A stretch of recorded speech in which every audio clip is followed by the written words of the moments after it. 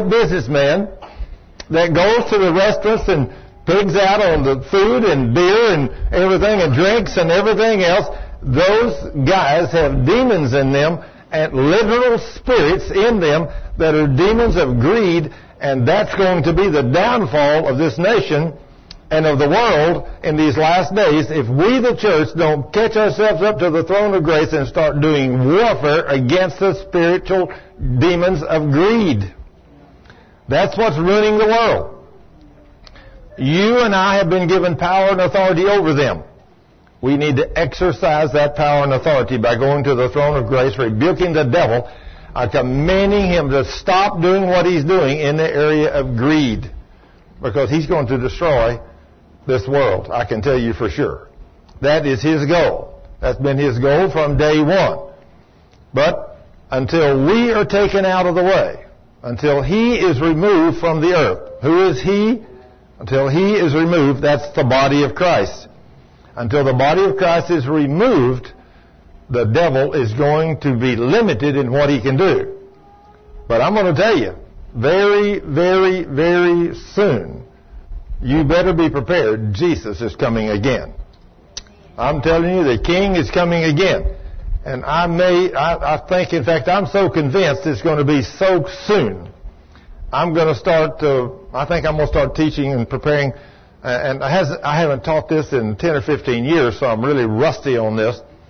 But I'm going to start teaching on the 7 feasts of Israel. I need to do that. I have not done that in a long, long time. But when I first got revelation on the 7 feasts of Israel, and I saw all those feasts and how Christ had fulfilled the first 3 of those 7 to the letter, and the one that is next to be fulfilled is the Feast of Trumpets, or Rosh Hashanah. I was so excited about these things. In fact, I went to my Baptist preacher, and I was just a deacon at the time, but we had a Baptist preacher that had a PhD from the seminary, and he had just graduated.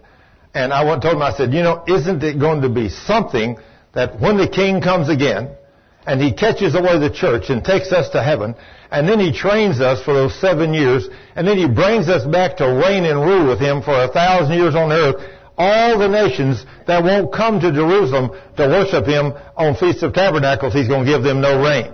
I said, what do you think about that? Well, he said, Thurman, where'd you get that? I said, in the Bible. In the Word of God. He said, no, Thurman, that's not what's going to happen. I said, what do you mean that's not what's going to happen? He said, what are you talking about, these 7 feasts of Israel? I said, you've got a PhD from the seminary and you don't know what the 7 feasts of Israel are? He said, I never heard of them in my life. I said, what do they teach you down there? Do y'all study the Bible in seminary? They teach you how to build a church and tell a joke at the beginning of every service and then get 3 points and you're out of there in 30 minutes. I said, what do they teach you? He had never heard of the 7 feasts of Israel, had a PhD from the seminary. I thought, wow. And we want to know why? That we don't know what's going on today? Let me tell you, Jesus is coming again. And he's coming in soon. I don't know how soon it's going to be, but I'm going to tell you what, it could be this October. I will say this.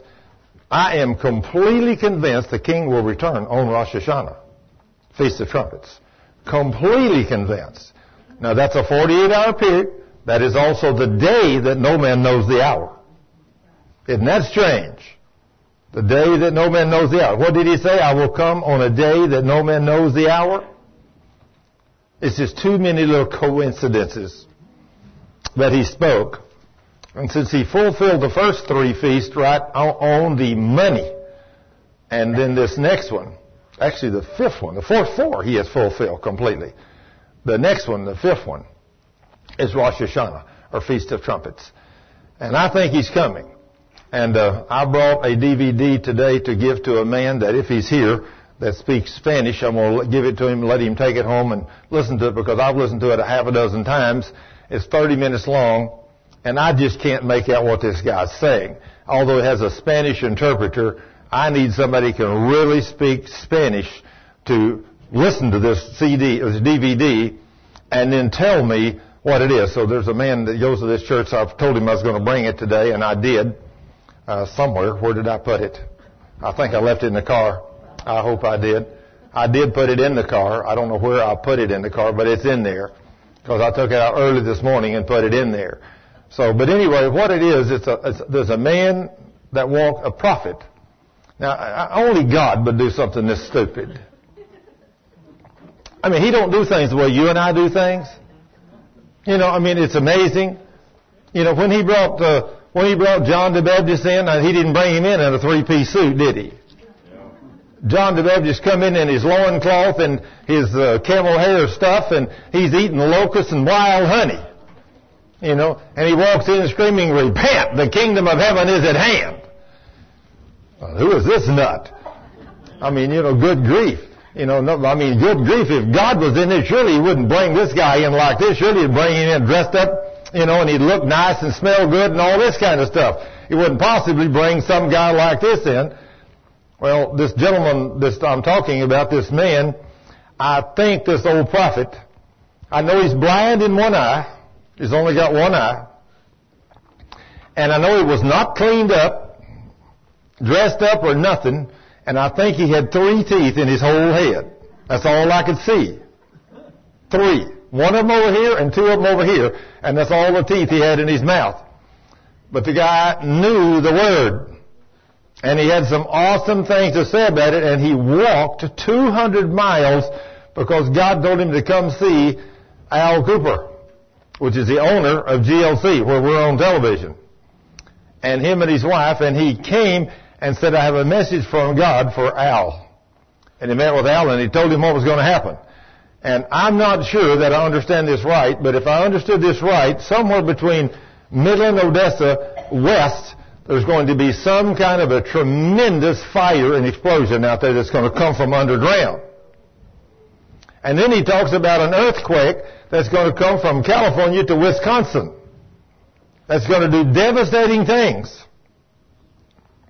And if I understood him right through the interpreter, which I may not have, he says, "Is there any way to stop this?" And he said, "Yes. If the church will straighten their act up and walk in love, I will not allow this to happen." That's pretty scary too, isn't it? Do you think the king is happy with the church? No. I don't think so at all. I don't think he is happy with the church. I don't think he's happy with us as pastors. I don't think he's happy with a whole lot of what's going on. I really don't. And I think judgment is fixing to fall. In fact, I don't think judgment's fixing to fall. Judgment has already begun to fall on the world. I mean, when you see 7 hurricanes in Florida, 4 of them at the same time, and you go to Florida today and Florida's still wiped out. Tens of thousands of people are totally out of business down there. Tens of thousands. I mean, you take those islands off down in there, they're wiped out. I mean, some of those islands were completely wiped out. There was nothing left. Every building was destroyed. And then you take this earthquake out there in the Pacific that went all those directions and just wiped out tens of thousands and hundreds of thousands of peoples and homes. I mean, you know, it's here. It's happening everywhere. And it's all because of our sin. I mean, the Lord said these things is going to happen, but we don't believe Him. So when we see these things happening, we try to explain it away. But I'm telling you, the Lord is demanding His church be holy. And I'm going to tell you that if you're not ready for what's going to come, and if you're not walking in holiness, and you're not learning how to walk in faith, you will not go through this. You will not make it. You'll be killed, or the devastation that will come upon you will be absolutely awesome. But if you know how to walk in faith, you'll be able to come through this thing, and you'll be able to do great and mighty things for the kingdom of God. But if you're walking in faith, you can see wonderful things happen. In fact, let me tell you, the other day, I was praying for a woman right here, and a box fell off right there on the floor. And when it hit the floor, bam, like that, she jumped just like that, jerked. I just kept praying for her, got through praying for her. She said, "Mr. Scrivener, how do you do that?" I said, "Do what?" She said, "You didn't even flinch when that box, or whatever that was, fell on the floor." I said, "That scared me." I said, "I walk by total faith." I said, "Nothing scares me. Nothing moves me. I don't care what it is. Nothing. I said, if there had been a nuclear bomb gone off downtown Dallas, I might have been the only one left standing here, but I'd still been here. Now see, Shadrach, Meshach, and Abednego had that kind of faith, didn't they? If they had that kind of faith, and this is the kind of faith those boys had, the God we serve is well able, and He will deliver us through that fire. That was their confession. What did we talk about last Sunday? What's the power of your confession? You possess what you confess in faith from the Word of God. Now, if you possess, my God is well able and He will deliver me through anything. I have no doors open to the devil. I am walking holy before God. I'm walking in obedience to His Word. I have no doors open to the devil in my life. With no doors open to the devil in my life, Satan cannot attach himself to me. He cannot. He can touch me. Now the Scripture says he cannot touch you. Somebody come to me either last week or week before. I said, have you checked out that word touch in 1 John 5:18? I says, no, I have not. He said, you need to check it out. So I went and checked it. And it says, that where it says, and the devil cannot touch you, that word also means he cannot attach himself to you. In other words, to touch you is one thing, but to stay attached to me is something else. So when the devil comes to me and puts a symptom upon me, whatever it is, if he has no claim to me, he can't put his claws into me and get in me. There used to be a woman that come to this church. She said, I have a clawing in my brain. It's like I have claws in there. And I said, well, you got demons. She said, what? I said, you got demons. And I found out the woman had unforgiveness. I said, you get rid of that unforgiveness and I'll drive those devils out. They'll loose those claws and they'll go. And she was a Methodist and she thought I was the craziest man she had ever heard of in her life. But she repented. And when she did, I grabbed her and shook her and commanded those devils to come out of her in the name of Jesus. And it totally delivered that woman from everything she had ever had. For the first time in her life, she went home that night and slept without nightmares. The devil is what brings nightmares. He is the one that does all these things to you. You have power and authority over him. If you're walking holy before God and you're walking in faith, all power has been given to you over the devil. All. And he cannot touch you. He cannot touch you. And he cannot attach himself to you. I put it like that. He can touch you. But when he touches you, you can, if you're submitted yourself to God, you can resist the devil with it is written, and he will have to flee from you. Now then, if you're walking in sin, forget it. He has power over you. And that's when he's going to get you. And that's what we've had so many people that have come here over the last few years. So many people that come here that we could not get healed, or we could only get them partially healed, partially delivered, and then we would find that last little sin, and they confess it and repent of it. Bam. They get healed or delivered just like that. We've had devils scream at us here. I'm not coming out of him. I'm not coming out of her because I have a legal right to him or her, whatever. You find the legal right. When you find the legal right, you get the sin repented of. Once the sin's repented of, then it's pretty easy to cast out the devil. But as long as that sin remains, that curse remains. Now then, I had a lady that, I don't think they've ever been here, but they've been a couple places. I've been up north. And in fact, Fred, when he was up in New York City in a trade show, he gave this woman one of my videos. She took it home and listened to it, and she called me, and she wanted some more of the same video. And I sent her 3 or 4 more copies, and I forget how many of those I sent her. One day I didn't have that one. I said, well, let me send you another one. And she said, absolutely not. I want that video. It's the best video I've ever seen in my life. I said, okay, ma'am. Anyway, I didn't argue with her, so I just sent her 2 or 3 others. I didn't have that one right then. Well, a few weeks later, she called back. She said, my goodness, those are the best videos I've ever seen in my life. So see, don't get hung up on just one video. Watch them all. Well, this woman, it wasn't long, I was able to lead her husband to Christ over the telephone. He was lost. I got him saved, totally changed his world. I got them in church in New York. They're going to church. And she called me Friday, said, I have to give you a praise report. Please call me. So finally, about 10:15, I got around to it. That's 11:15 in New York. So I went ahead and called because she said, call today. I called and she says, oh, Thurman, I'm so glad you called. I got to tell you what happened in the subway this morning. I said, okay, what happened in the subway? This is a woman, and I don't know how old she is, but she's way past middle age. But anyway, she said, I was standing up in the subway and said I'd been standing there 15 minutes or whatever, and she said, I asked the young man that was sitting there, he was a fairly young man, I said, could I please sit there and you stand for a few minutes? And he said, absolutely. And they began to get really, indignant with her. Said, no, woman, I can't believe you would ask me to get up before you could sit down. And she said, well, I'm sorry. I didn't mean to offend you. That's okay. Just forget it. I'll stand up. But said he wouldn't shut up. He just kept on, and he got worse and worse, and he kept raising his voice. She said, look, it's okay. You can sit down. And after a while, he kept getting louder and louder, and finally, it's like the Lord told us that he has a demon. He has a demon. So here's this Christian woman standing there holding the handle, and this guy sat down. She said, you demon of hell, you devil of hell, come out of him in the name of Jesus.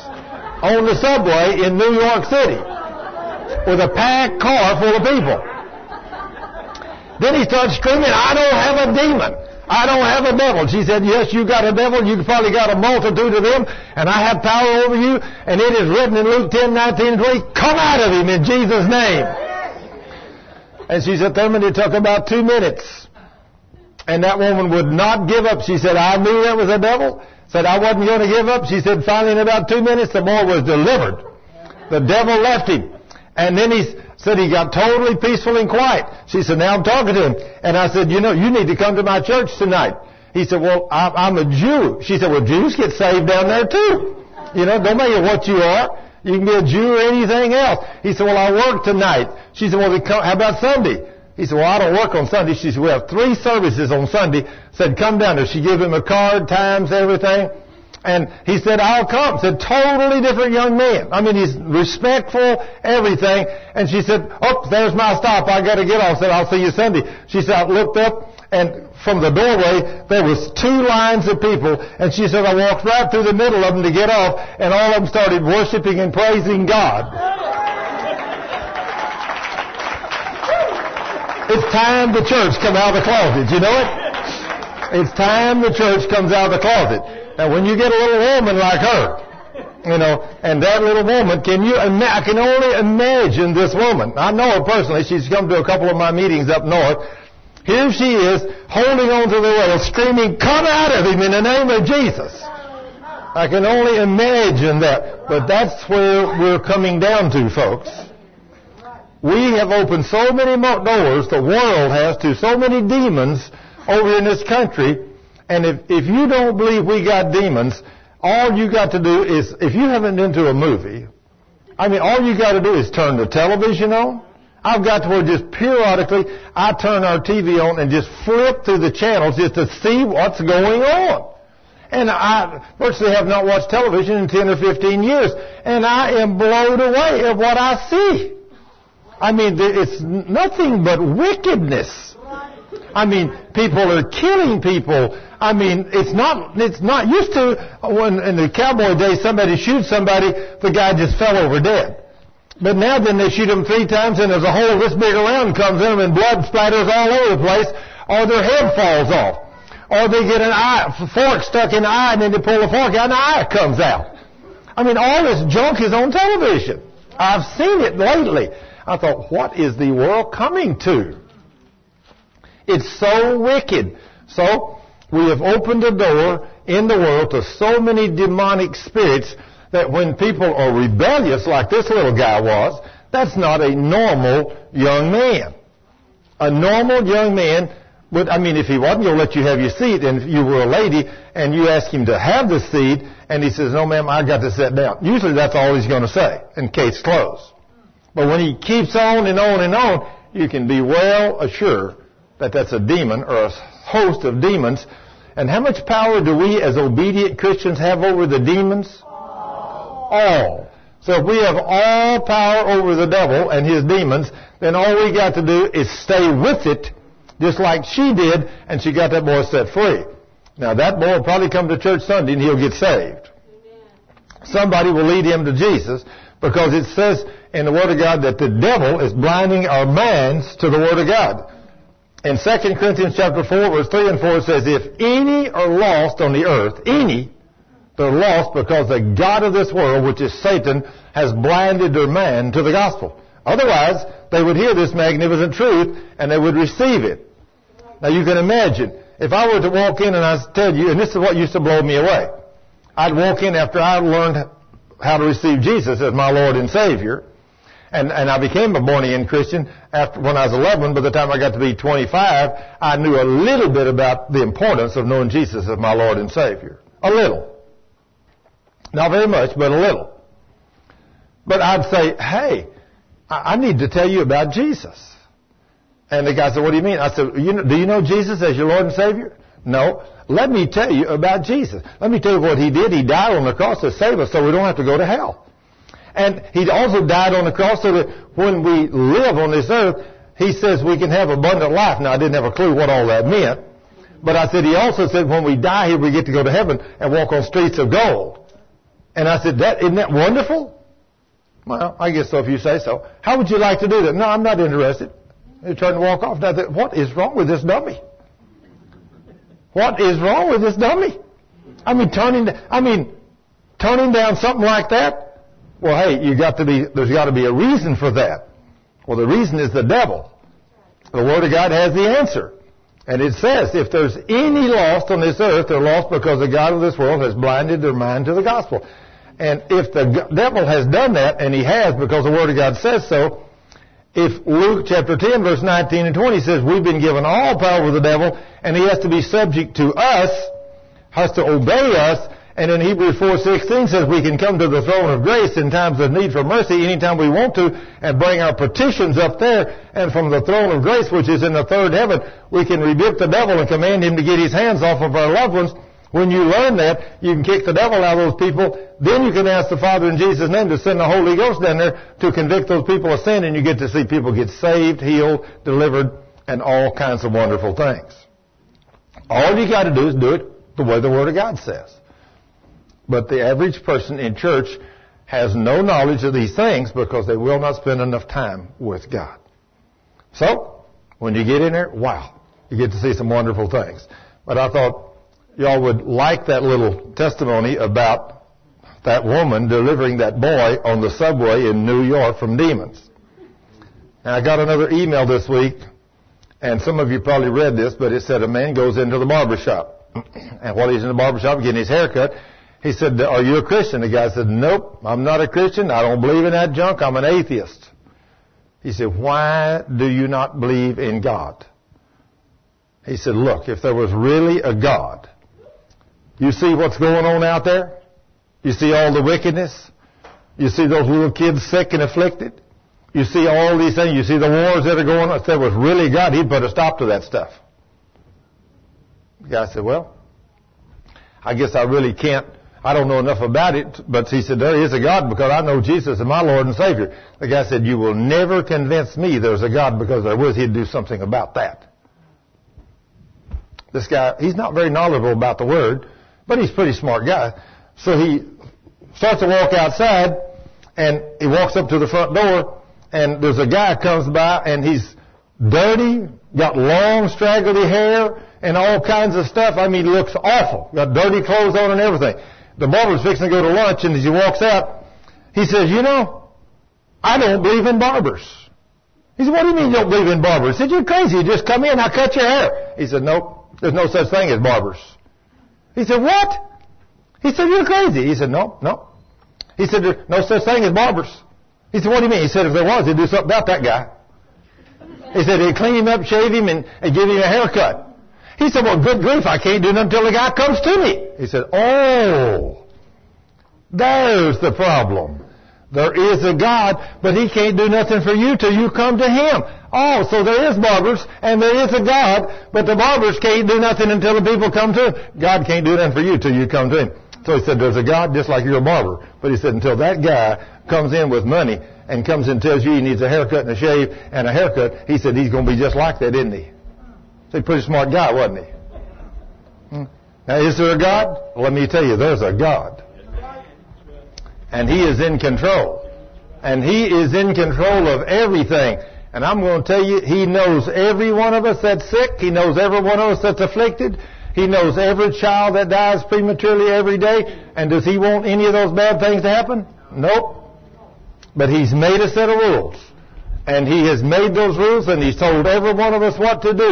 And when we don't do what He said, we suffer the consequences. And that devil's out here stealing, killing, and destroying. I mean, you think about when God said in His Word to hold no grudges against nobody for anything. How many Christians have heard God say in the Lord's Prayer, forgive? Forgive? Anybody ever heard God say forgive? If you don't forgive, I'll not forgive you. Did we believe that? Obviously we don't. How many people do you know, including yourself, at one time or another have had grudges against somebody for something? You had no idea how you opened the door to the demonic world to torment you and your children. Isn't that amazing? But you know how many people have we run through here that's got healed because the minute they confess their sin of unforgiveness and get rid of that sin of unforgiveness, they get healed. Sometimes they've had problems for years. Years. And then after they repent, the problem goes away. Isn't that amazing? That happens to lots of us. If the average person knew these things, they would straighten their act up and they would stop sinning. Now I'm going to read something to you to start off with today out of Isaiah 58. I don't know how I'm going to do this. I have no idea how I'm going to do this. But I want the anointing God has placed upon me to increase. I am not happy where I am. I've had a lot of people say, Thurman, if I could get to where you are, I would be happy. No, you wouldn't. If you got to where I am, you'd want to go on. You would not want to stay where you are. I have never been satisfied with anything where I am in my walk with God in the kingdom. You know, I'm never going to be happy. I'm never going to be satisfied. I'm happy, don't get me wrong. I love to be able to pray for the sick and see God heal you and deliver children and all the wonderful things I've seen Him do. But there's some cases I just can't seem to get done. So that means there's a price that's got to be paid. And I've not paid it yet. So the other night I was praying. Cheryl was out working. I said, Lord, what do I have to do to increase my anointing? I know Cheryl prays for me every day. Lord, increase His anointing. She wants to see God heal people, cripples, and things that we've not been able to see. I mean, the very first Sunday after we got married, we went to New Mexico, Hobbs, and the very first woman I prayed for in a wheelchair right there, we'd been married 1 week to the day, and the very first woman I prayed for had been in a wheelchair 8 years. She got up and walked off. Now, that's something to see God do. That's something to see the Lord do. But we prayed for, the reason I was called back out there, because that Assembly of God pastor, when I'd been out there before, he asked me to pray for him. He had not seen a miracle in that church in years. And he asked me to pray for him, and I did not realize he was healed of diabetes, had a foot problem, and a heart problem, wasn't it? Yeah, he had a heart and diabetes. He was healed of all three of those when I prayed for him. God healed him. So he called me back for a pastor's conference, and when he's up there, he said, now, you can't fight against results. He said, I've not seen a healing or a miracle in this church in years. Thurman came out here a few months ago, and he taught in my church. Before he left, I had him pray for me and said, he doesn't even know this himself, but I had a foot problem, I had diabetes, and a heart problem, and he said, I've been healed of every one of them. So he said, that's why he's back. Well, when God does those kind of things to pastors, He gets their attention tight. That'll get anybody's attention, right? So anyway, we were out there, and we see God do these things, but I want to see the Lord increase that anointing so I can go beyond where I have been. I am not happy with where I am, so I was praying, Lord, what do I need to do? Of course, I prayed this and prayed this and prayed this, and Cheryl prays it for me every day. The other night, I'm asking the Lord, I already gone to bed, 1:30 in the morning. I'm still laying there. I said, Lord, I hadn't gone to sleep. I said, Lord, what do I have to do? I don't know what I need to do, Lord. I have fasted. I have prayed. I've done everything. I've studied Your Word. I stay in it night and day. What do I need to do to increase this anointing? And he said, go read Isaiah 58. So I got up and I went in and I read Isaiah 58 in the King James. And I read it one time and I shut the Bible and said, Lord, I don't understand it. And so I just shut it, went back to bed. And I'm laying there saying, Lord, what should I do? And so Cheryl comes in a little while and she asked me a question, which she asked me out. She said, what have you been doing? I said, I've been praying. She said, what's God saying? I said, well, he told me to read Isaiah 58. She said, and what did it say? I said, I told him I didn't understand. She said, let's get the Bible and read it. I said, honey, it's 2 o'clock in the morning. Go to sleep. She said, how can you sleep at a time like this? She said, get the Bibles out. I said, okay, turn the lights on, get the Bibles out. So she turns the lights on, gets the Bibles out. She gets the King James and she reads it. We read one verse. And I say, stop, hold, back up, read it again. One verse, 2 or 3 times. Then read verse 2, 2 or 3 times. Then after we read it like that all the way through 3 or 4 times, I'm trying to say, well, this is what he's trying to say here and there and so on and so forth. And then she says, I know. Now she's already in bed. She said, I know my New Living Translation is out in the car. I'm going to run out there and get it. I said, no. I said, you'd have to get up, put your clothes back on, get dressed and everything to go out to the car. You're not going out there in a gown. You know, she said, well, I'm going to go get it. I said, no. She said, well, I got the Amplified here. Let's read it in the Amplified. I said, okay, then we'll read it in NLT tomorrow. So she gets out the Amplified and we read the verses. And every reference it gives, we go back and forth and everything. And we spend an hour and a half on one chapter, Isaiah 58. Then the next morning I get up and we get this Bible and I read it out of this one. Well, I'm not going to spend that much time on it with you, but I'm going to spend a little time on it with you, and I want you to hear what the Lord says is available if you want to increase your anointing. Now, if this is good for me, and He's no respecter of persons, it's going to be good for you, right? Okay, listen. Father, in the name of Jesus, as we read your word, I ask you to bless it, bless it, bless it in Jesus' name to us and give us revelation and wisdom and knowledge from your word that we may hear you today because this word is you speaking to us. And I praise you and thank you in Jesus' name. Amen. Isaiah 58:1. Shout. Not say it gently. Shout. Shout with the voice of a trumpet blast. Tell my people. Of course, he's talking about Israel, but it's from me to you. Tell my people, the church, of their sins. You mean we got sins? I think we have. Shout. Tell them about their sins. They come to the temple every day and seem delighted to hear my laws. You would almost think this was a righteous nation that would never abandon its God. You would almost think. I mean, today, when you look at the nation we live in, you don't even think that about this nation no more. You might think that in church, but you don't think it nowhere else. Nowhere else. They love to make a show of coming to me and asking me to take action on their behalf. You hear those kind of people coming in and say, well, I've got this problem. If God's real, why don't you have Him do something about it?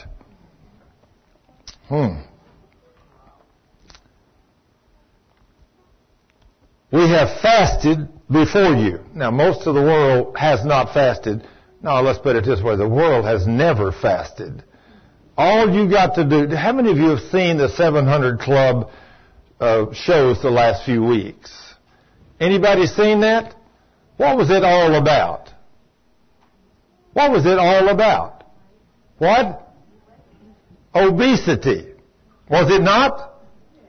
Everything they've shown is people walking down the sidewalk and they're not just a little bit overweight.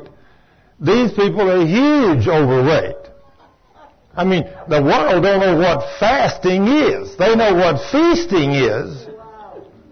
You know, but let me tell you, a man or a woman don't get to be 300 or 400 pounds eating right and exercising right. You don't get that kind of weight by walking with God and doing what He says.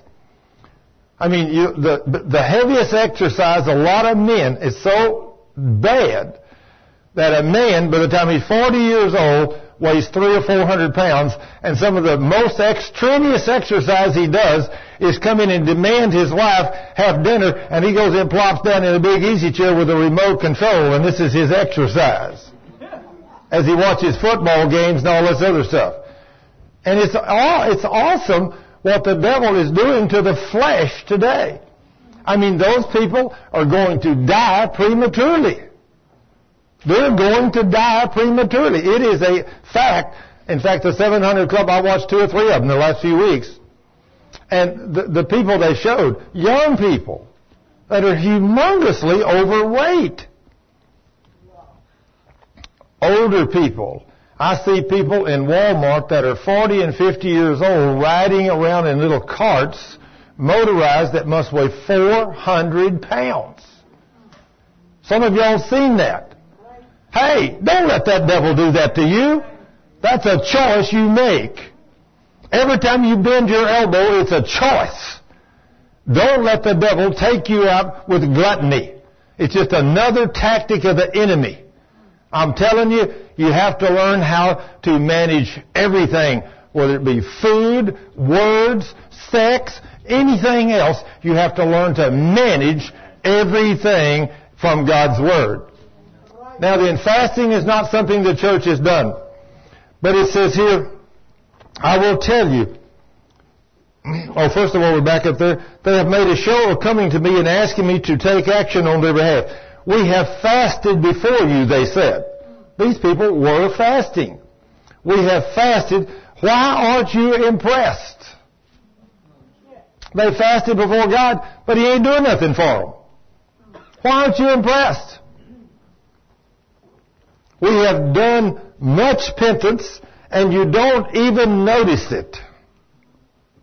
That's what I like about the New Living Translation. It don't leave a whole lot for your imagination. It's really clear. I will tell you why. Now it's God's time to talk. I will tell you why. It's because you are living for yourselves even while you are fasting. You are living for yourselves even while you're fasting. You keep right on oppressing your workers. Right on oppressing your workers. What good is fasting when you keep on fighting and quarreling? Fighting and quarreling. So if you're fighting and quarreling, what good does fasting do you? If you and your mate are fasting and you're fighting and quarreling in the process, you might as well sit down and have something to eat. Because it ain't going to do you no good. Fasting doesn't move the hand of God. He's not hungry. He can go without food or he can eat. It don't make no difference to him. But only you and me is it going to change. Fasting is not going to change God. It's only going to change you. It's only going to do good if you do it His way. Then he says, this kind of fasting will never get you anywhere with me. This kind of fasting will never get you anywhere with me. You humble yourselves by going through the motions of penance, bowing your heads like a blade of grass in the wind. You dress in sackcloth and cover yourself with ashes. Is this what you call fasting?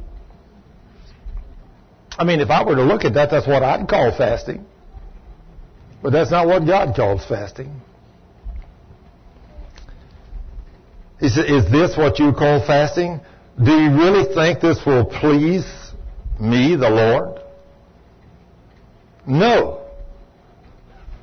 The kind of fasting I want calls you to free those who are wrongly imprisoned and to stop oppressing those who work for you. The kind of fasting I want calls you to free those who are wrongly imprisoned. Who is it that's imprisoned? People that are in bondage by the devil. And to stop oppressing those who work for you. Treat them fairly and give them what they earn. Treat them fairly and give them what they earn.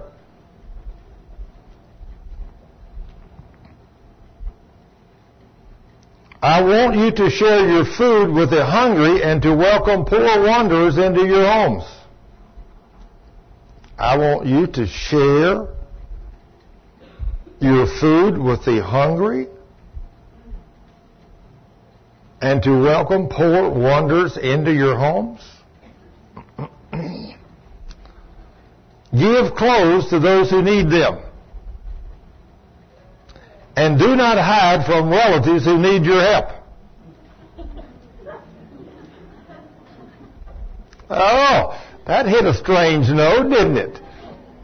Some of you must have relatives that want something and you hide from them when they come. Or they call on the phone and says, is your daddy there? I need to talk to him. I need to borrow $20. I'm out of money. Daddy, Aunt Susie's on the phone and she won't know if she can borrow $20. Tell her I'm not here.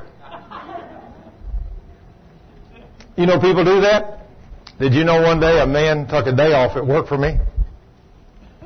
He took a day off. And I had a tremendous problem come up, and I thought, gee, I sure do hate to call that guy back in. He's got a day off, but I sure am in trouble. I called his home. I said, would it be possible? I know he's off today. I said, but I have a tremendous problem. Would it be possible that he could come back in today and help me? And I heard him say in the background, tell Thurman, I'm sick. I can't come in. So they told me, Daddy's sick and he can't come in. Well, he didn't come in the next day either. I called him. I said, is something wrong? And, yes, Thurman, something's bad wrong. I said, who is this? And he told me. I said, wow, you sound awful. He said, I can't talk. So 2 more days after that, he come back to work. He had 3 days sick leave that year. He used all 3 of them at one time. I said, boy, you was really sick. He said, I won't never do that again. I said, what do you mean? He said, I just didn't want to come back in. And he said, when you called, you said I didn't have to come back in, but you would appreciate it greatly if I would. And I just told my son, tell Thurman, I'm sick.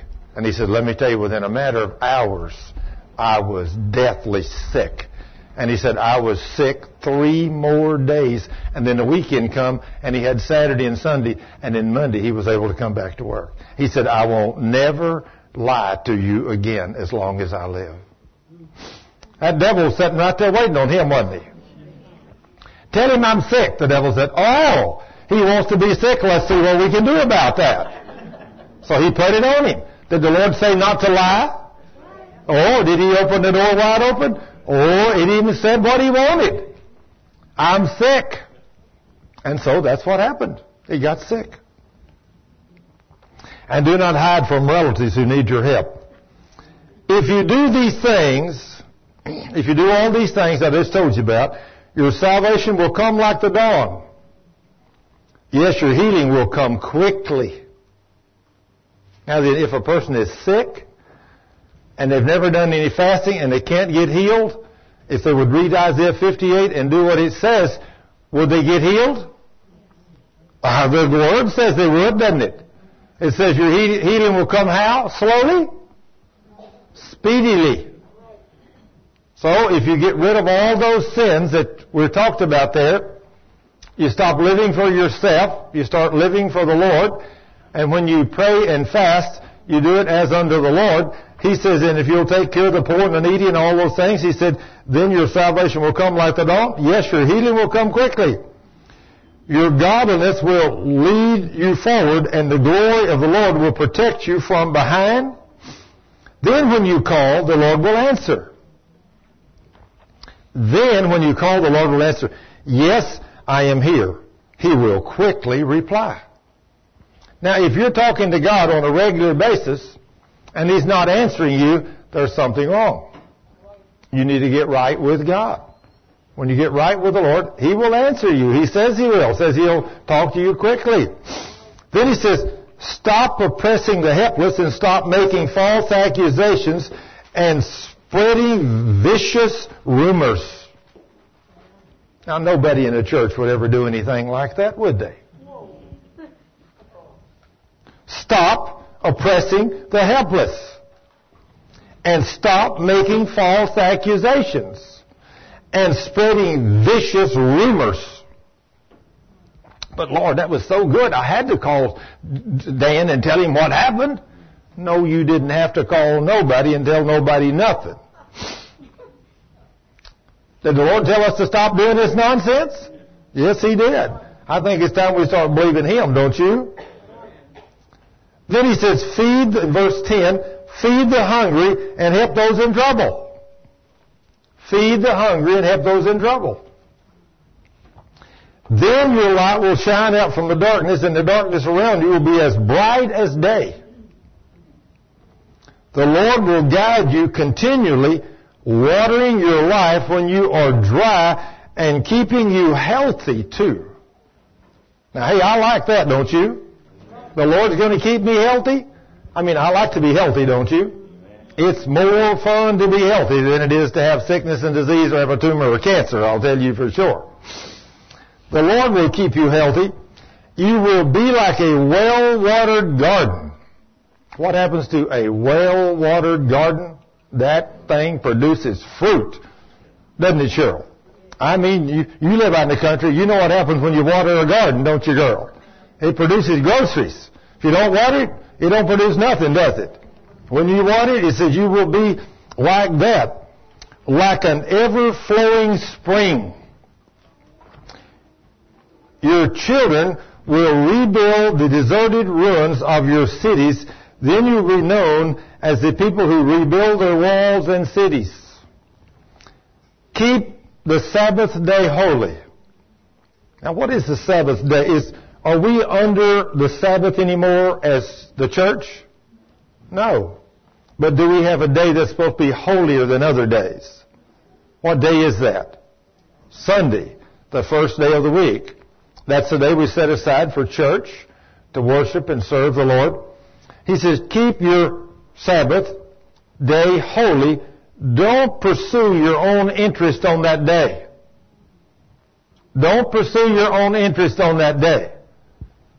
Well, but Lord, when I get through here this afternoon, I'm going to go down here and make a deal on a house this afternoon. I got to have some money. I told the people I'd meet them right after church. What did He say do? He said don't do that, didn't He? Wow. How many of y'all remember the Texas Blue Law? Some of you. Why is it that law is not in effect anymore? It is in effect. We just don't honor it. We don't honor it. When I was a child, you know what happened in the little hometown I was raised up on Sunday? There was not one single store in town opened. You couldn't buy a loaf of bread. You couldn't buy any gasoline. You couldn't buy not one single thing on Sunday. Somebody said, well, the world couldn't exist no more if we wasn't open on Sunday. Oh, yeah. We'd buy our gas on Monday through Friday or Saturday. We'd go to the grocery store.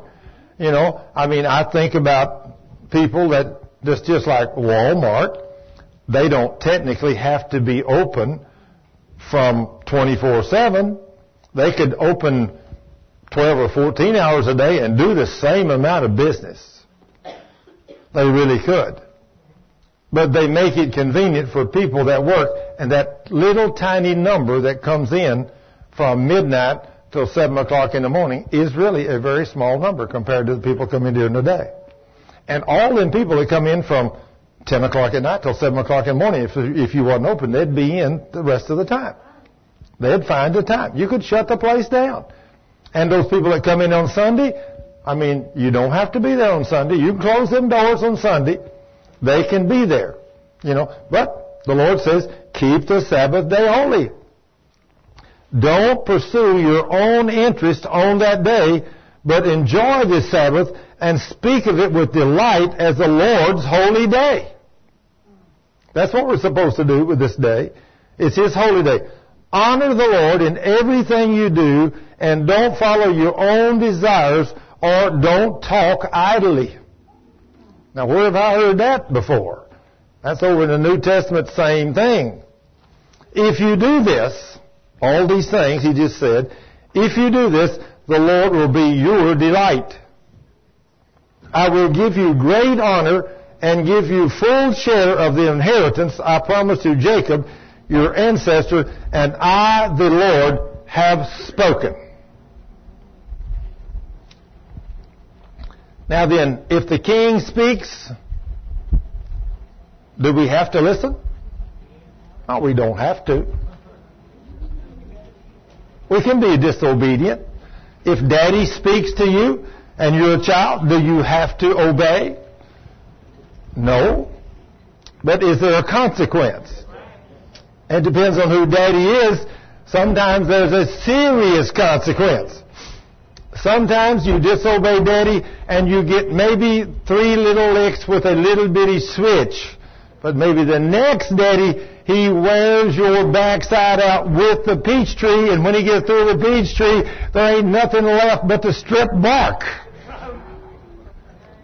You've been there, huh? You've been there, huh? Well, let me tell you, when you got that kind of daddy, all he's got to do after he does that to you once or twice, he says, son, do you want me to go to that peach tree limb again? No, Dad, nope. I will straighten my act up. But now, them children, that's just like when I think about what all the Lord said right there in Isaiah 58. I think about one time I was sitting there in church and my children were little bitty. I was a deacon. I was an usher and everything in that big Baptist church. And I brought my son and my daughter down on the front row and I set them down right there by themselves. I said, now you two kids, you two children, y'all sit here and be quiet. I said, you can write or do something, but I do not want you up running around. I want you to sit right there until I get through. When I finish ushering, taking the offering and everything, which is about 30 minutes into the service, I said, then I'll come down there and sit with y'all. But I said, y'all sit right there and be quiet. I don't want to hear any noise. Don't want you up running around. Well, one day I was walking back there and a lady, she said, Mr. Scrivener, she had her children with her. And they were up, they were jumping, they were down under the chairs, they were doing all kinds of things. She said, I have observed your children over the weeks. I don't understand how you do that. I said, what do you mean? She said, Tim and Amanda go down and sit down on the front row. They don't talk. They sit there and write or something or read, but said they don't move. They don't run around. They don't talk. How do you do that? I said, well, ma'am, it's simple. I told them to go down there and sit down and be quiet. Well, she said, I tell mine too, and they don't obey me. I said, ma'am, you know the difference between you and me? She said, what? I said, when I talk, I mean business. I said, now, I'll tell you what. I could take that little one right there and say, son, I want you to sit down there. I don't want you to say a word. He looked up at me and kind of smiled. And I said, you know, if you were a man on that smile, I know what that's coming from. I would have taken you out of here right here, and I'd take my belt off, hit you 3 licks. Then when I sat down, I said, sit down. I mean for you to be quiet. I mean for you to be quiet. I said, it wouldn't take but once or twice. She said, I would never do my children like that. I said, then let them go to be hellions if you want to. I said, I did mine like that. I said, whenever mine don't do what I tell them, I took a belt to their rear end and I wore it out. And I told them, when I talk, I mean business, and I don't plan on talking again. And I said, you notice I got 2 good children. She said, yes, you do. I said, well, the Lord himself says, the rod of correction will drive the evil far from your children, and it will not kill them. I said, since I read that in the book of Proverbs, I figured he knows more about how to raise children than I ever will. So since he said, the rod of correction will drive the evil far from your children, I believe he meant what he is talking about. So I said, I do what God told me to do in his word. I said, I didn't have to do it many times. 2 or 3 times is about all it takes. Now you can take a child that does not grow up learning how to be obedient and honor mother and daddy. If they're not taught that, and you demand that honor and that respect and that obedience, if you don't demand that from them, then those children will grow up when they get grown. They will not know that God means business. And so they'll read something. He said, don't go out and sin, or I'll send the cruel one to you. You think, well, I don't have a clue what he means, sending a cruel one to me. Let me tell you what that is. That cruel one is the devil. That's a demon. And so if you go out and sin, you're going to get a cruel one sent to you. And when those devils come to you and because of your sins, they afflict you and torment you and put sickness and disease upon you and all those things, you think, well, I'm just suffering for the glory of God. No, you're not. You're stupid. That's what you are. You don't know the Word of God. You're just stupid. Now, see, I was stupid for a lot of years of my life. But when I began to read this book in detail, I found out this book is an owner's manual written by the Creator to the created being, and I've come to realize He means everything He says in that book. Just like if you want to have a fast and you want to see God do something mighty and wonderful in your life, you will have to do exactly what Isaiah 58 says in every step of the way. Now then, by reading that the other night, this is my problem. He says, when I am on that fast, I am to do nothing. Nothing. I am to stay at home. I am to pray and fast and study the Word of God. Okay, so to pray and fast and study the Word of God is okay, except when you got a Tuesday night Bible study, and then you got Sunday afternoon services, and then when you got 2 healing schools a month. When am I going to take a time in my life that I can pray and seek God and do nothing but seek Him and stay at home, just me worshiping and praising and reading the Word for up to 40 days, 6 weeks? How am I going to do that? If any of y'all have that answer for me, I need you to share it with me before I leave here today. How in the world are you going to shut your life down? See, I've done a 1-day fast and went to work. I've done a 3-day fast and went to work. I've done a 7-day fast and went to work. I've done a 14 fast and went to work. I've done an 18.5-day fast and I went to work. In fact, in that 18.5 days, I guarantee you, I was in the ministry full time, both in the 14 and the 18, and I put in 14 to 16 hours of work time, 7 days a week. My phone rings off the wall. People want to talk to me. I mean, I'm working on cars, my cars. I'm working on an air conditioner. This morning I'm laying there in bed. I'm thinking last night our air conditioning home quit working. Or at least it wouldn't run. And Cheryl said, honey, the air conditioner's not on. She gets up, goes to the door, open door. She said, it's buzzing. I said, just turn it off. She said, you know how to fix an air conditioner?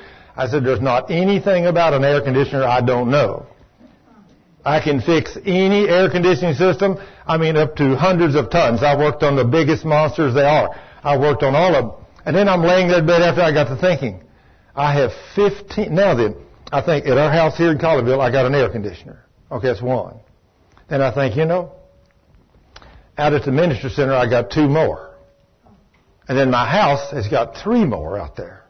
That's 6. And then my other house over there in Justin has got 2 more. And then over there to Jim, we got 5 more. I almost need to be a full-time air conditioning mechanic to keep just my air conditioners running. And then the other day after the healing school, one of the 3 hot water heaters in one of my houses had gone leaking in the very top floor. And after I finished a healing school all day long, I went out and bought a hot water heater and carried it to the 3rd floor and changed the hot water heater before I come home the other night. How am I going to take 6 weeks off? And we got a ministry center's got to run. We got equipment's got to run. How am I going to take 6 weeks out of my life and just spend it with God? I need some help. Y'all understand where I'm coming from? If somebody's got an idea how I'm going to do that, have you ever stopped to think that if God says I'm not going to honor a fast unless you take it and you take it with me? You take it with me. It's be kind of like, and of course Cheryl accuses me of this. It's kind of like the honeymoon. We're getting married, we're going to go on a honeymoon. She says I gave her 1 day and 4 hours and the honeymoon was over and we were on the road preaching the gospel again. 1 day and 4 hours. You know what? I would have loved it and she would have too if we could have just went away somewhere for 2 or 3 weeks and just, went off somewhere on the beach or, went somewhere. I thought that's what we were doing. Wouldn't it be wonderful? See, that would make it wonderful, wouldn't it? If you could just forget the world's out there.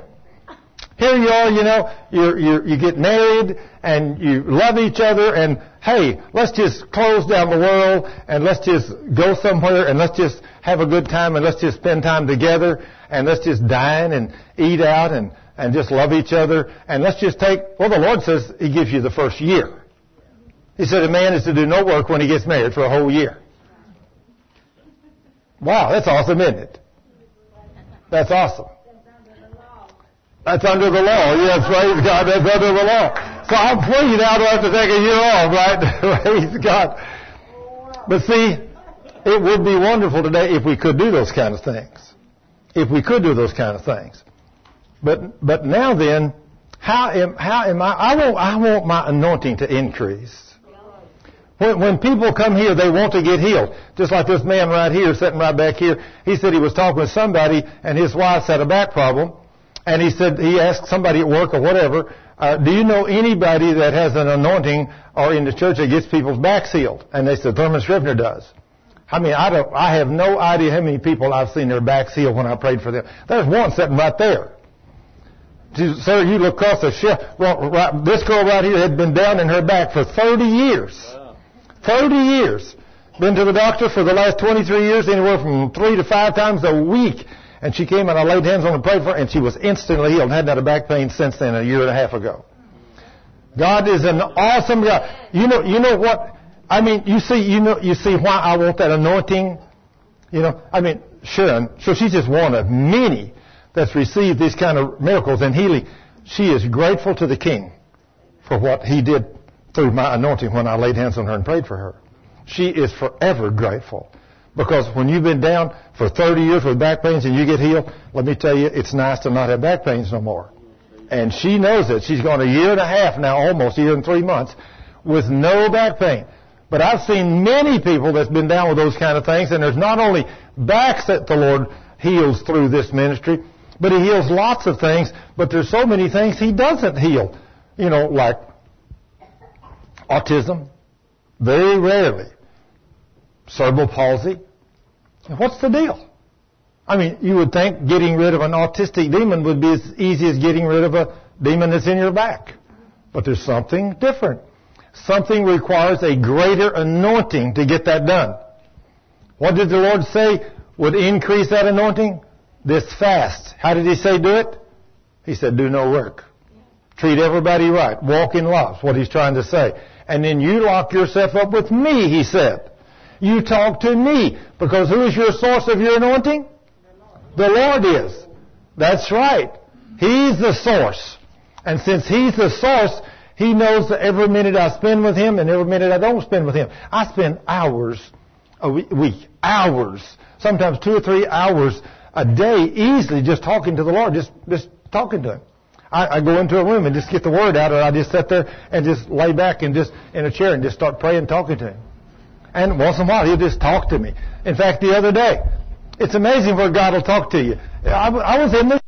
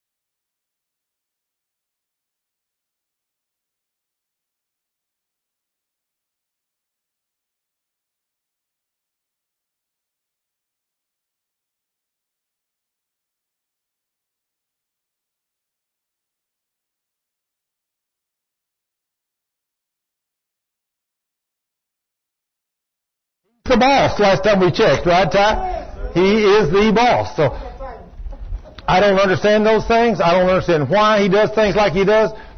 But I don't know who gave me that book about fasting and prayer a few weeks ago. Somebody gave me a book about a Hindu guy. Was that you? Who was that? Who was it? Somebody gave me a book. And I went home and started reading that book. And the very first story in that book was about Stevie.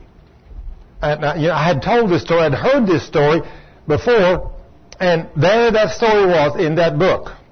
And this man, his prayer life, he was a Hindu. And he was going to be a Hindu priest and everything. And over where he was in his foreign country, one day a little petite lady come up to the door and she says, could I have a cup of cold water? I'm going to give a glass of water to these children out here. He said, okay, no problem. So he said, she was an American. So he said, I gave her a glass of water. And so when she gave me the glass of water, she handed me a Bible. I looked at it, okay. He said, I'm a man looking for truth. I'll read it. And he said, I started reading it, and I met a man that blew me away. Jesus, the King of Kings and Lord of Lords. He said, as I'm reading about Him, I thought how awesome He was. Then he said, I thought one day, I said, Lord, if I accept You, Jesus, You say in Your word, You are the truth and life and way. No man comes to the Father except by You. He said, if I make You Lord of my life, I'm going to alienate myself from my entire family. He said, what do I do? And he said, I passed out. Bam, my head hit the table. And said, the next thing I knew, I'm standing in heaven. Wow. He said, a being began to approach me brighter than 10,000 suns. But he said, I could still see Him. It wouldn't hurt my eyes. He said, after an experience like that, you come back down, you accept Jesus as your Lord and Savior. So he said, I accepted Jesus as my Lord and Savior. And said, sure enough, I said, I got thrown out. And I came to America. And I went to a Bible school over here. I graduated after 4 years. He said, then they called me and said, my mother was dying with a very rapid, incurable disease. And he said, I thought, Lord, what am I going to do? And he said, the Lord told me. I know in Bible school you missed this verse. But it's in my word. In Hebrews 13:8 says Jesus is the same yesterday, today, and forever. He never changes. He said, now, Jesus answered prayer and healed the sick 2,000 years ago, so He'll still do it today. And he said, all of a sudden, this magnificent language began to come upon me. And I thought, what is this? So he said, I knew one Catholic nun that seemed to be very religious. He just graduated from a 4-year Bible college. But he called this Catholic nun, and he got together with her and told her what had happened. And she said, oh, praise God, you've received the baptism of the Holy Ghost. Wow. So he said, after that baptism, the Word of God says, after you receive this baptism, you shall receive power. You need that power. Don't leave home without that power. Now, a lot of people will say, well, I've asked God and asked God for the baptism of the Holy Ghost and I never got it. Let me tell you. Here's where you mess up. What makes you think you didn't get it? They say, well, I never did speak in tongues. Let me tell you. When you ask Him to baptize you with the Holy Ghost, He doesn't have to baptize. He doesn't have to give you the gift of tongues.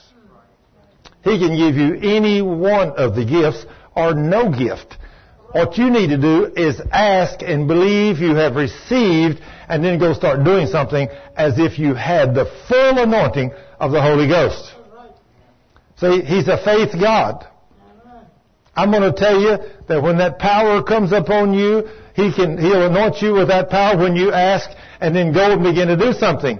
Now then, does that mean that the gift of healing, when I accepted that baptism of the Holy Ghost into my life many years ago, did that mean I immediately stepped into the gift of miracles? No. Did I see any miracles for a long time? No. Did I see any healings? No. Was that one of the gifts? Sure it was. Right there with tongues. All of them's in the same list of 9. But did I receive anything? No. At that point, I didn't receive nothing. I just knew a wave of power come upon me. And that morning, I witnessed boldly to people like I'd never witnessed before in my life. And I began to see people get saved when I could never get them saved before. But none of the gifts of the Spirit came upon me at that time. None of them. But slowly over the years, every one of those gifts has flowed through my body. I'm going to tell you, when I walked up down there, of course, Cheryl was down there in Louisiana with me the other day, and she got to meet Johnny. But let me tell you, when you walk up to a man that's had a tree this big around fall across a tractor across his legs and crush him, and they bring him up and set him in a chair in front of you, and he's got these steel braces, his legs as stiff as they can be, and he can't move a muscle, can't walk a step, and the doctor said, you'll never walk again. And I walk up and lay my hands on his knees and quote John 14:13 and ask the Father in Jesus' name to do a complete healing on that man, and then ask him to take those braces off, and he takes those off, and then I reach out and grab him by the hand. I said, now stand and walk in the name of Jesus. And that man stands up on two legs. He's not walked in 21 months. And then I said, John 14:13 and 14, Jesus said, I can ask the Father in the name of Jesus anything and He'll do it. I said, take a step, and give him a step, a jerk, and 1, 2, 3, and after that I said, you're on your own, go. And in 2 minutes he's running up and down the aisles of that little church screaming, God is awesome. Let me tell you, when we was down there 9 months later, he's still screaming, God is awesome. Still screaming, God is awesome. What was that gift that came upon me that day? The gift of miracles, that's right. It hit me twice. The first woman that I prayed for, she walked up, she come up the aisle, and she was like this. And I said, what's wrong with you? And I reached over and said, in the name of Jesus, and her hands just got solid as a rock. She said, well, I had Parkinson's and lupus. I had Parkinson's and lupus. I just touched her. I said, in the name of Jesus. And bam, the demons left her just like that. And she was instantly healed of not only Parkinson's, but lupus. She went back to a doctor. She broke a hip about 3 months later. She knew she felt wonderful, so she didn't go back to a doctor. She goes in to the doctor when she got this broke hip, and the doctor says, hey, your record said you had Parkinson's and lupus. We've done a test on you. You don't have either one. What can Jesus do? Ooh, all we got to do is believe, right?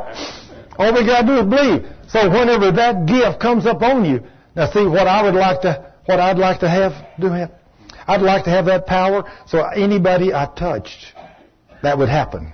Wouldn't you like to have that? Wow, could we use that for the glory of God? That's where we're supposed to walk, in the church. Now, I don't know why it is that the anointing God puts them on for backs. I mean, I prayed for Sharon's back. I prayed for dozens and dozens of people's back. In fact, one of the worst backs I've ever prayed for was Bobby Jones up in Louisville. That at 14, his back was crushed in a football accident. Broke these vertebrae all up and down his back, and he's now 38 years old and fixing to go have surgery. He sings in the Baptist church, Lakeland Baptist Church, and a little lady that knew me there introduced me to him at the National Day of Prayer in Flower Mound year before last. And here he is. This is his last singing engagement. He's going to have surgery. The doctors have told him, we'll do the surgery. There's a danger we may cut your vocal cords because we've got to go in through the front.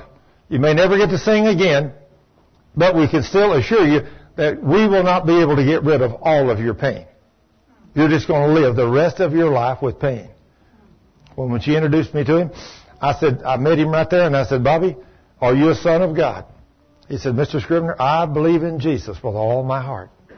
I said, do you have all your sins repented of? Any unforgiveness or anything like that? He said, no, sir. I'm walking holy before God. I said, great. There's very few young men doing that today. But I said, praise the Lord. I said, Bobby, you got a sin of unbelief of the promises of God. What do you mean? I said, Jesus said in Matthew 18:19 that if two of us on earth agree about anything we ask Him for, He'll do it for us. I reached up and laid hands on him, rebuked that devil, and asked the Father in Jesus' name to fix that back. And then I turned to him and I said, now I'm going to guarantee you when you wake up in the morning, you're not going to have any back trouble because Jesus is going to heal you. It's done. And the next morning, Bobby Jones woke up for the first time in 24 years and turned over and got out of bed. And from that day to this, he's not had one single back pain. Now then, is it easy for Jesus to do those kind of things? Piece of cake. I mean, for Jesus, everything's a piece of cake. Father, in Jesus' name, bless that water.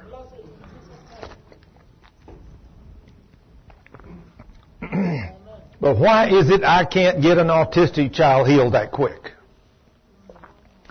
Why is it I can't get a cerebral palsy child healed that quick? Why have I never seen a cerebral palsy child healed? I have not paid the price. Stephen healed the cerebral palsy, and he said he was full of the Holy Ghost and power. He healed them in the name of Jesus. If Stephen could do it, you and I can do it. What do we got to do? Pay the price. Pay the price. Well, I am seeking the Lord to show me what time and how He wants me to do this. This gentleman that wrote this book that I'm reading right now about fasting and prayer, he said when he first come to the States, going to Bible college, he went to work in a psychiatric ward in a children's hospital. What a place to work.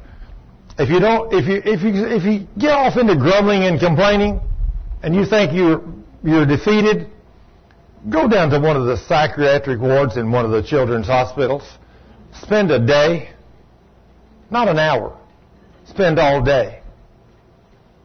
And when you come out there, that's just like one day I went up to Denton on a Sunday. I went to the state school. Has anybody ever worked in a state school in Denton? Some of you been up there? Let me tell you, I went up and spent an afternoon. And after I saw the condition of the people, that was way before I even knew anything about demons. I didn't know that's what those people's problem were. But my heart went out for all those children. The next morning, when I come back to work, I walked into my workplace, and there was a general manager, which was making big bucks, living in a big, beautiful home, a very nice man. He walked in, and I said, "Hey, good morning. How are you doing this morning?" He said, "Thurman, I had a terrible weekend." I said, "What do you mean?"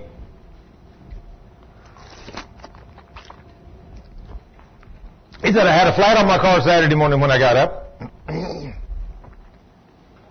He said, "Yesterday afternoon I had a problem with my car.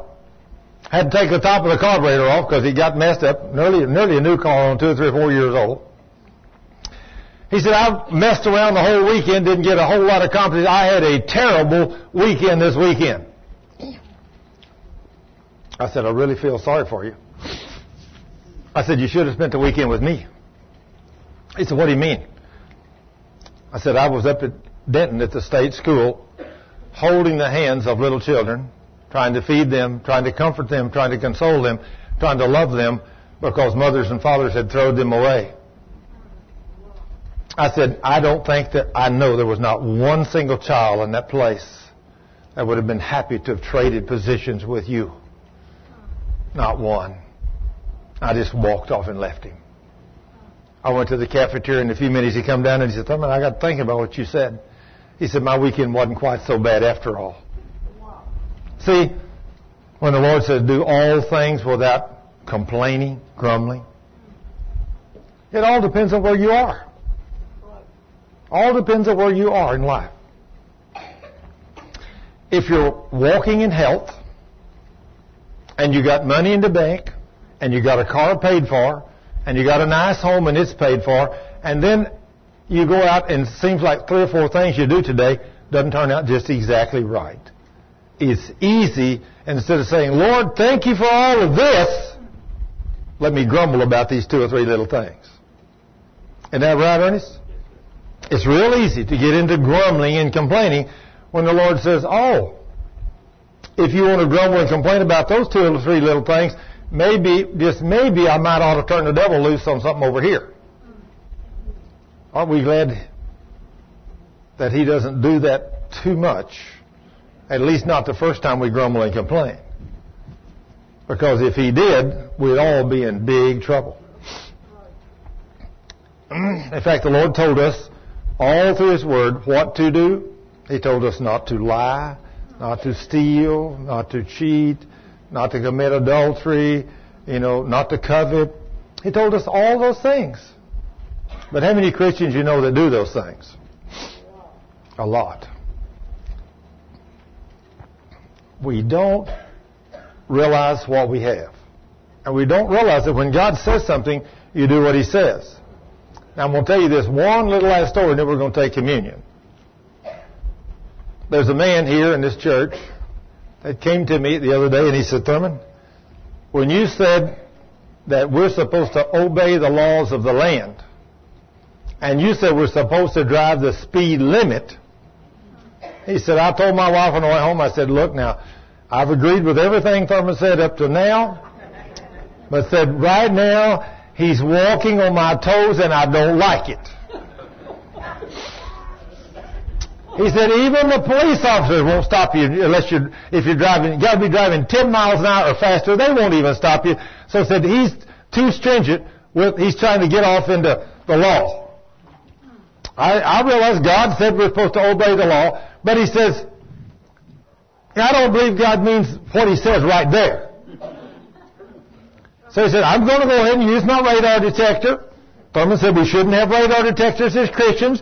We shouldn't have them. But he said, I'm going to go ahead and keep my radar detector up there anyway.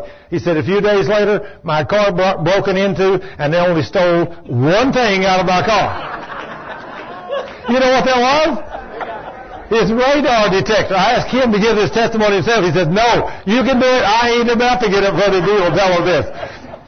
He said, you can tell him, but I'm not going to. I said, okay, I want your permission to tell this before I tell it. He said, you got it. I said, it'd be better for you to tell it. He said, absolutely not. I'm not going to do it.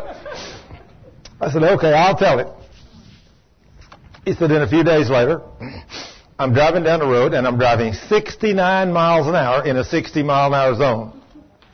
He said, I go by, and there is a unmarked police car. And he said, I don't see anybody in it. The car is sitting there. So we go on by, and said, we go about a mile, and I look in my mirror, and there's that car right behind me. He said, I still don't see nobody in it. But the car is behind me. He said, then the car pulls up to my side.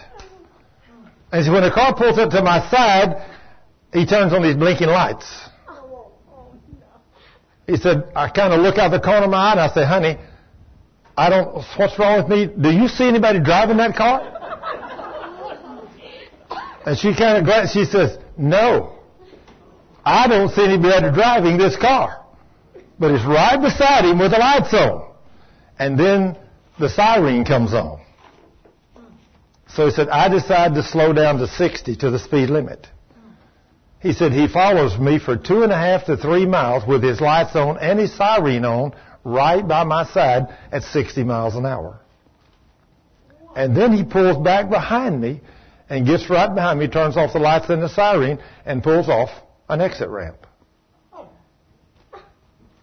He said, you know what?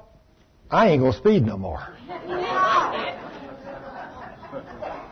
I ain't going to speed no more. Isn't that just a coincidence that I teach that we as Christians should obey the law? I mean, not 61 miles an hour in a 60-mile-an-hour zone, but 60. Not 69, but 60. And he tells his wife, Thurman's lost it. That's a little too far. You know, and the very next thing happens, the window gets broke out of his car, it gets broken into, and only steal one thing, his radar detector. And then he gets to ride along beside a police officer with a siren going and the lights on, but he can't see nobody driving it. And he follows him for 2.5 to 3 miles at the speed limit, and then the guy pulls him behind. Never sees anybody in the car. They never saw anybody in that car. Who do you think might have been driving that car? Might have been an angel, huh? What do you think he's trying to tell him? Obey the law. So that man told me. He said, I'll say one thing, Thurman. I ain't never going to speed again. Can God get your attention? Yes, He can. He can get your attention. Now then, today we're going to take communion, so I want those that are going to serve the communion to start passing around the communion. And I want you to know, here again, this right here is a very, very important thing that we do. Communion. Now then, I want to tell you, the Word of God says, before you take this communion, make sure you've repented of all your sins. Make sure you have repented of all your sins. If you know you have a sin of unforgiveness, If you know that you have a sin of unforgiveness, or you know you've been talking evil about somebody, or you know that you've just lied or stole or cheated, committed adultery, or whatever you've done, make sure you repent and turn from that wicked way. Because the Word of God says, if you take this, let me have one of those as you go by. Thank you. If you take communion unworthily, it will bring sickness and disease and weakness and death to your physical body. Do you know that? If you take communion unworthily, it can bring weakness and sickness and even death to your flesh. This is a holy thing that we do. Now, how do you eliminate that? Make sure your sins are repented of. All you got to do is say, Lord, I messed up here or there or whatever. Name it to Him, and He's a gracious and mighty God, and He will forgive you those sins. Are we glad? We're very glad. He will forgive you, but then you know what the King says after you repent of sin? He says, go and sin no more. Go and sin no more. Because whenever the man that He healed had been crippled for 40 years, when He healed him, He told him, He said, now go and sin no more, lest something worse come upon you. Lest something worse. Now I'm telling you, to have been down for 40 years is pretty bad. But to have something worse than that would be rough. So the thing about it is, do not sin anymore. When you get your sins repented of, start walking holy in obedience to God's Word. And if you walk in obedience to the Word, the devil cannot make you sick. If you learn the Word and you can walk in obedience to the Word, I'm here to tell you that, and of course I make this statement, and a lot of people have a real problem with this. No Christian should ever be sick. No Christian should ever be sick. We should not be sick. There should be no sickness, no disease in us. If we open the door, the Lord, just think, under the old covenant, not this covenant we're fixing to take right now, but under the old covenant, He said many times, if you will be obedient and keep all my commandments and all my statutes, I, God, will take all sickness and disease away from you, and you will have none. Now, if the Lord made that kind of a statement to the nation of Israel under the law, and we got a better covenant sealed in the blood of His own Son, when we are wicked as we are, and then we come to Him and get saved, and He redeems us and washes away all of our sins and put that brand new white, clean robe on us, we should keep that robe clean and spotless. And if we keep that robe clean and spotless, you will never have to have any sickness or disease in your life. Now, I didn't know that for 45 years, but the last 21 years I got a hold of it. And I'm telling you, it is a wonderful, wonderful, wonderful thing to not even have to be concerned about waking up with a flu tomorrow. You know that? I took those words out of my vocabulary. Yeah, man, when I thought you had to have that, I had the flu at least once or twice every year. That's just a way of life. Everybody told me that's just what everybody has to go through. Take your flu shots and all that stuff. Well, I wouldn't take a flu shot. Since I've learned how to walk by faith, I wouldn't take a flu shot, because if I did, I know that devil would make me sick with it. I ain't about to take that. I'm not going to take anything. I'm going to walk holy in obedience to God's Word, and my faith is at a level now, I don't believe I need any kind of medicine. If I hadn't had not one bite of medicine in 21 years, I ain't going to start now. What we hold in our hand is a symbol of the beaten and bruised body of the Savior. If you saw the Passion before they cut out some of the rough parts of it, you'll get some kind of an idea of what our King went through. What He paid, the price He paid for you with His body, so you don't have to be sick. He heals you. By His stripes you were healed. But it requires you walking in obedience to His Word for it to work. And then it requires you walking in faith. So, Father, in the name of Jesus, as we hold this piece of bread, which is pierced, striped, and without yeast, which is a symbol of no sin,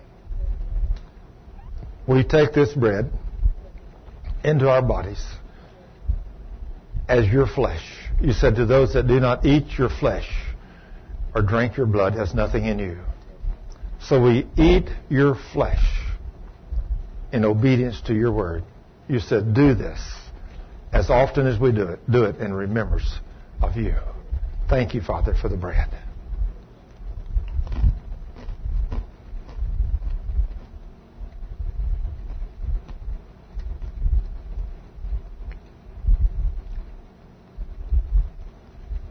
And this little cup of juice as a symbol of the blood that ran out of the body of our Savior.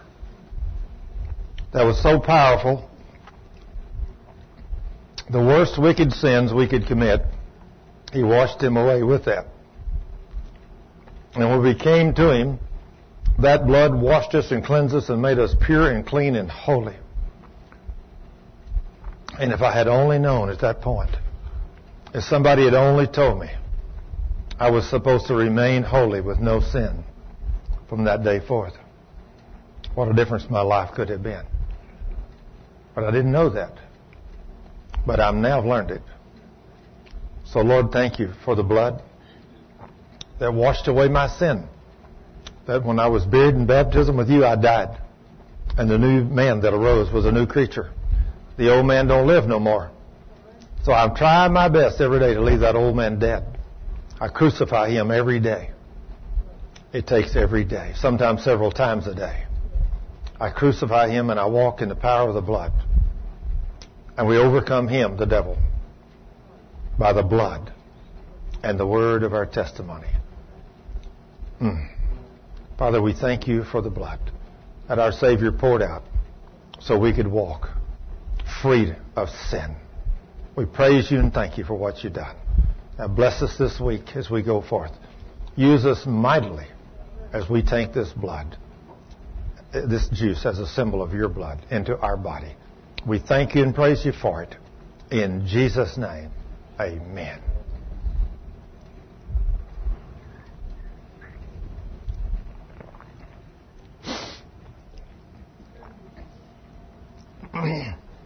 This week, I would like for you all to pray about my situation.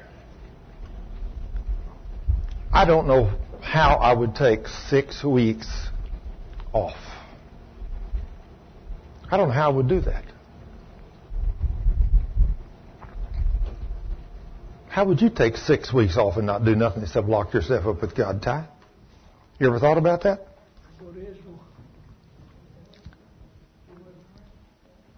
I know that it's possible. I don't know what I'm going to do or how I'm going to do it. But y'all pray about that for me. I'm going to pray about it. Cheryl and I is going to pray about it. We're going to see what God leads us to do. But if we decide to do this, I say if we, it'll be when God tells me, that's for sure. It won't be when I decide. It'll be when He tells me. When He tells me, I'm going to do what He said. Right now, we're in the preparation stages, so I know it's coming. I just don't know when. But I not only want to be able to lay hands on people and touch them with their backs to get healed, I want to see people's legs grow out. I want to see autistic children instantly healed. I want to see cerebral palsy children. I have a nephew that's 42 years old that was born with cerebral palsy because of sin in his daddy's life. And that boy's been plagued. His daddy run around on my sister while she was carrying that boy. And that second boy was born with cerebral palsy. If we only knew, we would not do those stupid things. But he did. And now that boy has paid that price. 42 years been bound by a demon that I can't get out. But I'm going to get him out somehow, someday.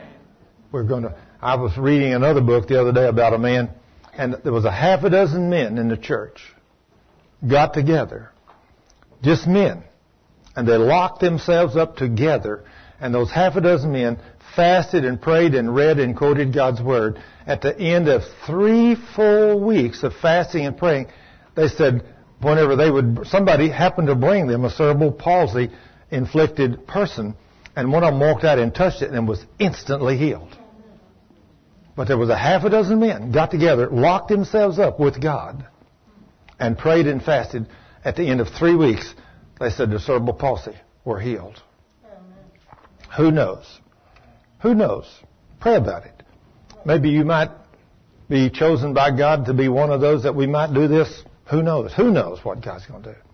But anyway, just pray about it. Father, in the name of Jesus, I thank you for the day. I thank you for your word. I thank you for the Holy Ghost.